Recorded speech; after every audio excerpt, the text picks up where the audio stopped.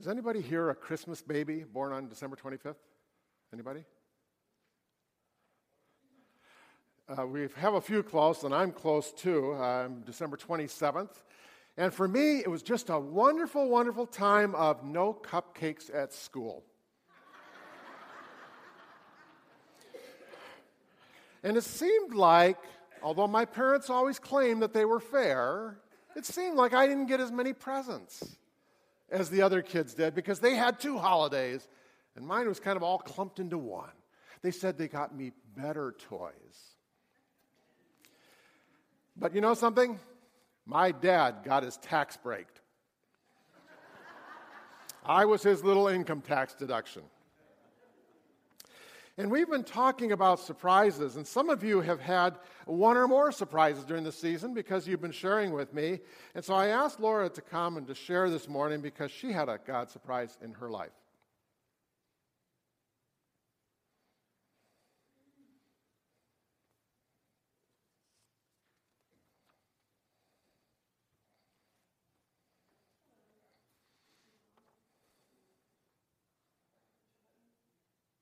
No.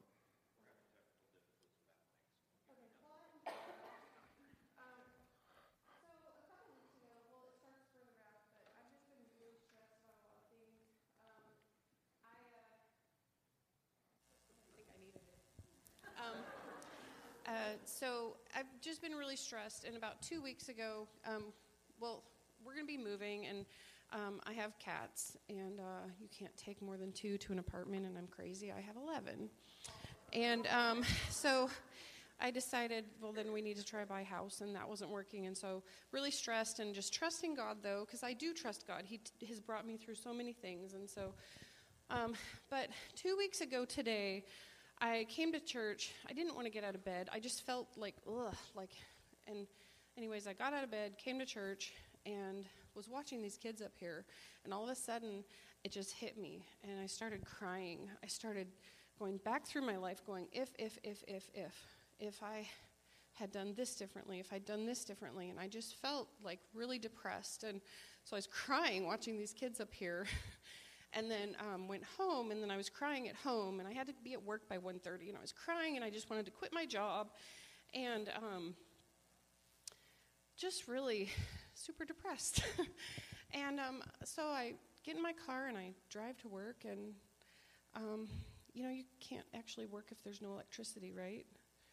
I've been at my job for 10 years, and this has never happened, and I drove up to work, and the power was out, and God gave me what I needed on that day. I had 5 hours to sit in my car. Oh, and I'm salaried, so I get paid anyways, right?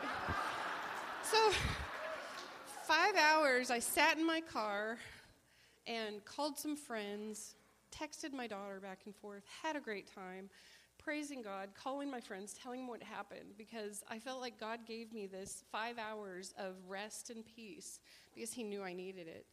And if you really look at things half full, you can see that. A lot of people don't look at it that way, but it was such a huge blessing, and I pray for you all that you'll see how God can work in your lives just in simple ways like that. So, thanks. Thank you, Laura.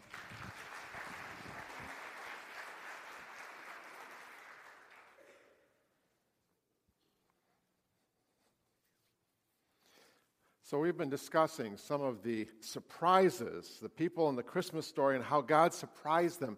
And today we continue with our series of God surprises, and look for a surprise today in our text. I pray that this has been more than just a sermon series for you. I pray and hope that you've been inviting the Lord to surprise you, to come into your life in a dramatic new way, to enliven and quicken perhaps a season of the year that's become kind of blah and plain for you.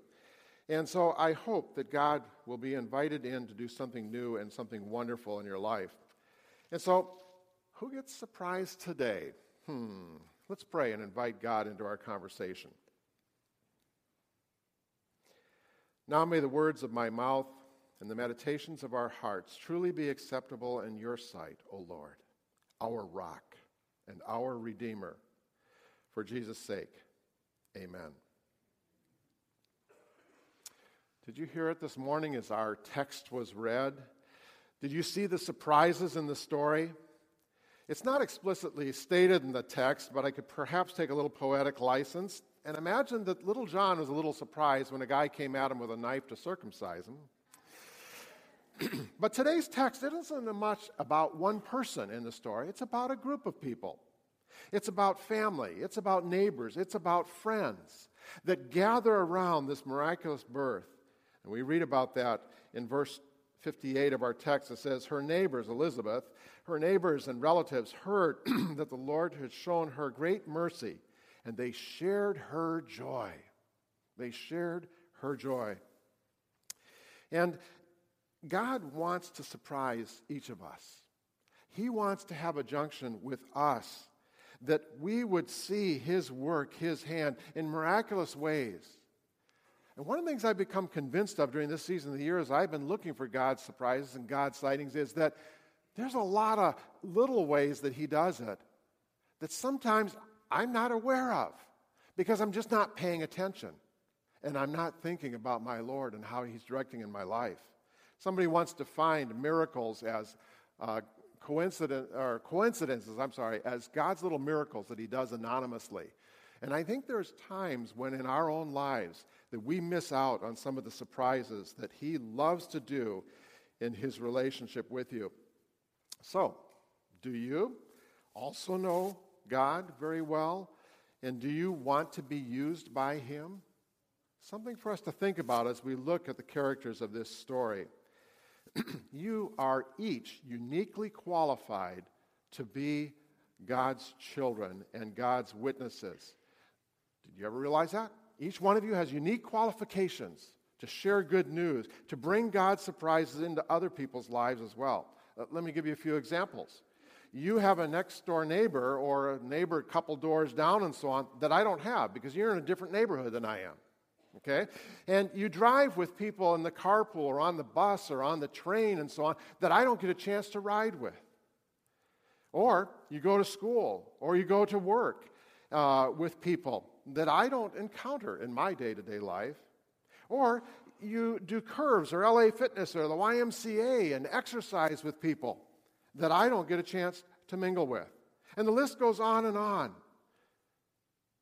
You are each uniquely placed to share good news this Christmas season with somebody else whose life may be anything but good news. Are you willing? Are you willing? And if so, our text, I believe, offers some pointers for us as to how to go about this. The first one is that each of us must be patient. We must be patient. In verse 57, it says, when it was time. When it was time. The Living Bible translated, the waiting was over. The period of waiting has gone by. And on the surface, it seems obvious. Well, you're pregnant. You're going to be pregnant for approximately 9 months, give or take. And then the baby's going to come. But I think there's a very much deeper meaning. Recall for a moment, Elizabeth probably dreamed of having a child since she was a very little girl, because that was something that culturally, every girl's dream was to get married and to have children.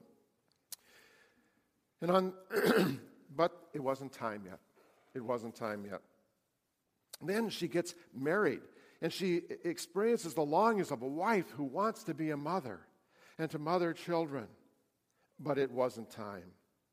The years drift by, no kids, just longings of her heart, becoming impassioned prayers because the biological clock is ticking.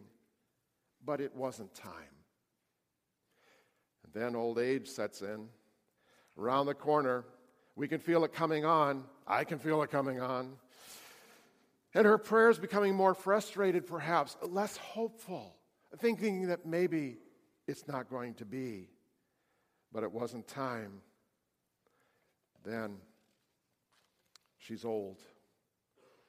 She's resigned to the fact that she'd never feel a baby inside her womb. She'd never experienced the joy of birthing because it wasn't time. And then, after all this waiting, all this time, all this prayer, all this building, all this releasing, the surprising, amazing announcement to Zechariah and Elizabeth. Now it is time, when the time is come. She's going to have a baby when the time came. And she gave birth when the time was there. All the waiting was over. She gave birth to a son. And maybe you've invited somebody to church during this season, as we've been encouraging you to do. And you wanted to share good news or share about Jesus with somebody, but maybe it wasn't quite the time. Elizabeth's lesson to me is, number one, don't give up. The temptation is just to kind of give up. We tried, didn't work. Or to stop inviting. We feel like, nobody's going to come, nobody's ever going to respond, so we stop inviting people. Or we lose heart. Or we lose hope. And another thing I saw Elizabeth do was to be patient. To be patient. Don't force it. God will lead and direct you as to how to share good news with others, how to be invitational with others. Because when it's time, when God's providence, and when their receptiveness, and when your obedience, when those converge, then is the time, and they'll have their surprise from the Lord. The second pointer that I see in our text is that you may have to buck your culture. You may have to buck your culture. Names were kind of a big deal back in Bible times. Names were very, very important. They took on very serious and meaningful symbols in Jewish culture. Today, we often go for kind of the oddest or most unique name, or we go for names that maybe we haven't given much thought to at all. I can remember I served with a pastor, Pastor Chuck Anderson, and he used to collect people's names out of the obituary, names that kind of struck him as humorous or funny, and was going to publish a book someday. I don't know if he'll get to it or not. But there were two women in the community of Kalamazoo, Michigan, named Ima and Yura. And these two women, Yura died first, and then Ima died, but their last name was Pig, P-I-G-G. And you can imagine first grade, their teacher asking, and what's your name? Ima. What's your last name? Pig. And the teacher kind of maybe taking, what? And well, what's your name? Yura. Yura what? You're a pig. Might not have gone over very well with their teacher, but those were literally names in the obituaries that Pastor Chuck collected. Surprise. So in Bible times, it was at least a family thing, as many times a community thing. And we read there in verses 60 and 61 of our text, it says, "But his mother spoke up and said, 'No, he is to be called John.' And they," who's that they? That's the friends and relatives that had gathered around to be a part of this joyous occasion. It says that they were surprised, were in awe over this. There's no one among your relatives with this name. Why would you name him John? And when they saw that they weren't getting anywhere with Elizabeth, then they turned to Zechariah in verse 62 of our text, and he calls for a tablet, and he writes out, his name will be John. And they are thunderstruck. Here is this baby with a special name, a name not decided by collective, but by the Lord. And so verse 64, surprise, Zechariah's tongue gets loosened after 9 months of silence, and Elizabeth just praising the Lord for that. The voice comes back, the speech comes back. Surprise. And what did he do? He praised the Lord. He praised the Lord. He writes this song, this poem of praise to his God. And then in verse 67 of our text, it says, his father Zechariah was filled with the Holy Spirit and prophesied. Just like Elizabeth had experienced back in verse 41 when she experienced the filling of the Holy Spirit, now Zechariah senses this filling with the Holy Spirit. And in verse 65, all the neighbors and friends and family are just blown away. They're astounded. They are in awe. First, at the miracle of the baby being born to an elderly couple. Second, then at the naming of this baby. And now at Zechariah's worship and his speech had come back fully. Why? Because Zach and Liz were willing to buck the culture. You may have to buck your culture.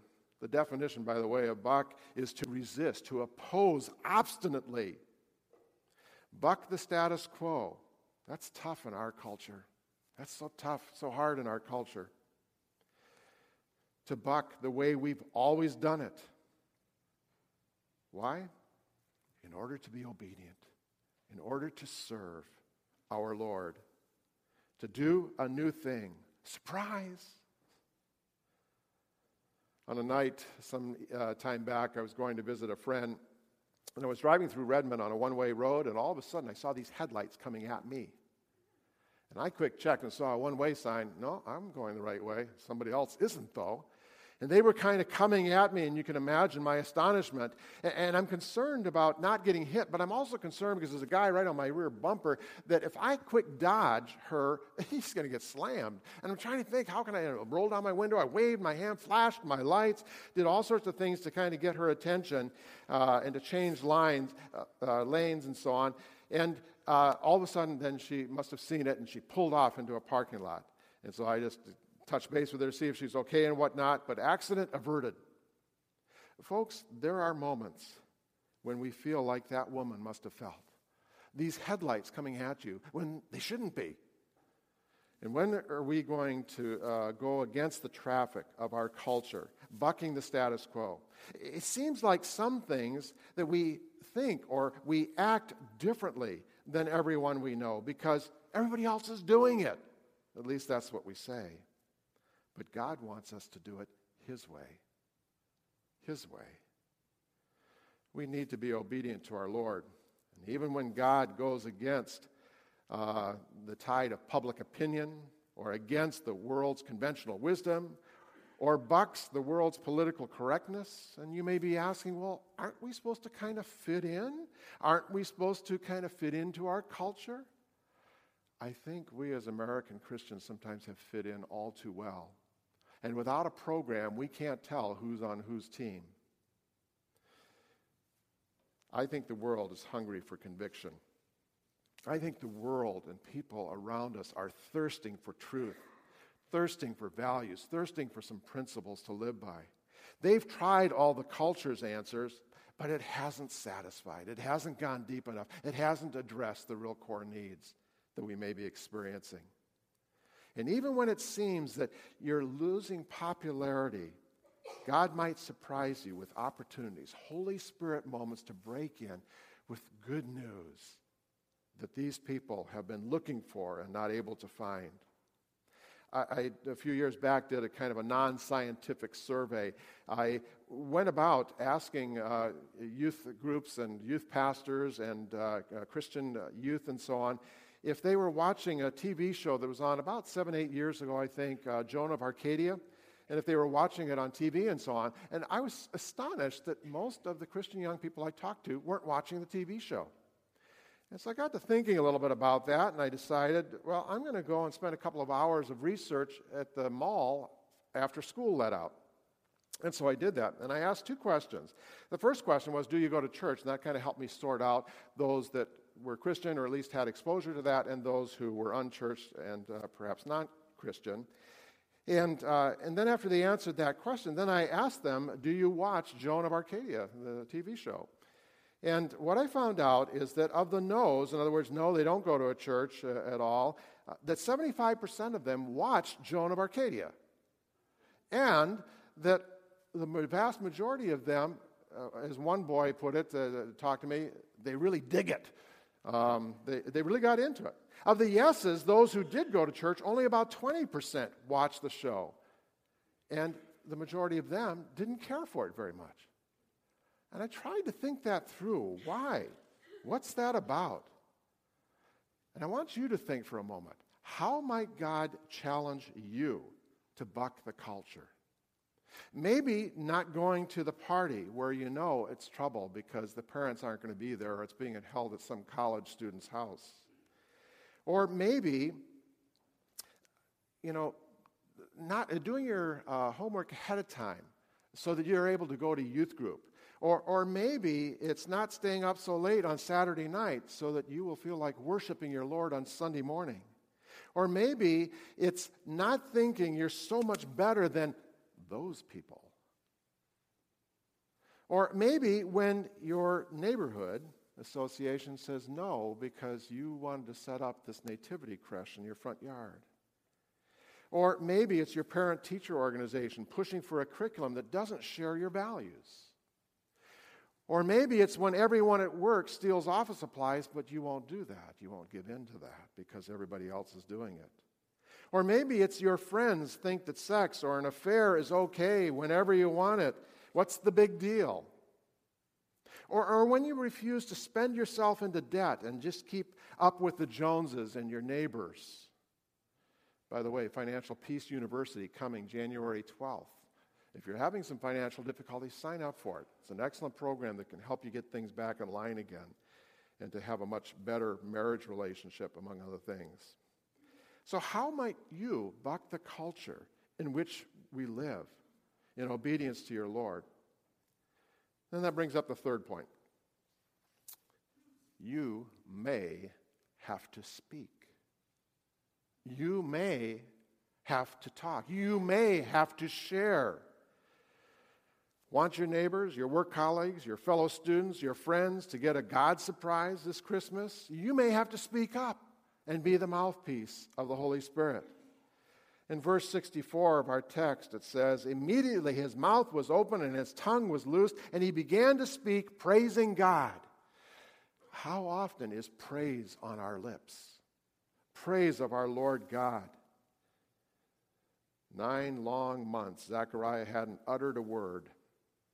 Now, the neighbors were filled with awe, which is Greek for being flabbergasted. "Have you heard or said this? Oh, I witnessed through my life." Well, sure, I hope so. I hope you're living more and more like Christ. I hope people do see a difference in your life. But you know something? They need your voice as well. They need to hear the good news of God. They need to know why it is that you live differently, why it is you buck your culture. We all, like Zechariah, need to be nudged out of our muteness. We need to speak God's good news. We need to have our tongues loosened.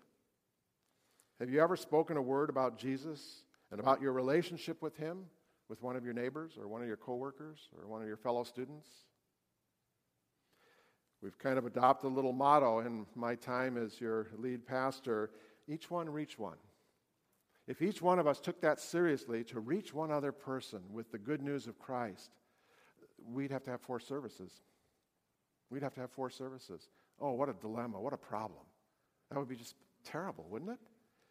To see people happy in Christ, to see people's lives come together, to see relationships mended, to see physical healing because they are not stressed out the way they were, that they see God as an answer to their life. If you are at somebody's deathbed, life is quickly draining away, will they say to you, "Thanks so much for sharing with me about Christ"? Or will they say, "Why didn't you ever tell me about Jesus?" If you're not sure what to say, or you feel like you don't know enough to say anything yet, the Holy Spirit does, and the Holy Spirit is within us and will empower us and loosen our lips, will cure our muteness, and will give us words to say if we just trust. And if you're not sure what to say, or you feel like you don't know enough, pray that God will give you the words, that he will give you the strength, the courage to go ahead and share about this Jesus that you love. And if you're not sure how much you love Jesus, then maybe you've got to start looking here and build your relationship with your Lord. The question isn't if you're able. The question isn't if you're capable. The question is, are you willing? Christmas is a perfect season because people are a little more inclined to say yes to the invitation. They're a little bit curious and wondering about this other side of Christmas and what it means. So, will you let God surprise your neighbors through you this Christmas? Will you dare to hand out the Christmas Eve flyer, the services that are in the racks in front of you, to take one of those along and to commit yourself to that God will give you somebody to pass this out to? Let's pray.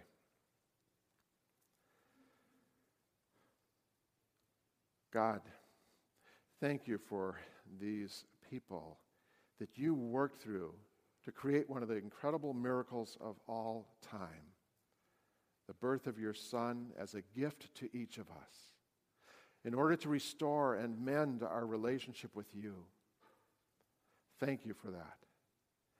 But Father, you've also chosen us who know you as Lord and Savior. You've chosen us to be your mouthpieces to share your good news with others, to share joy, to share praise, to share in the giving of our tithes and our offerings, but most importantly, the giving of our life and service to you. Thank you, Father. Empower, embolden us. In your name we pray. Amen. The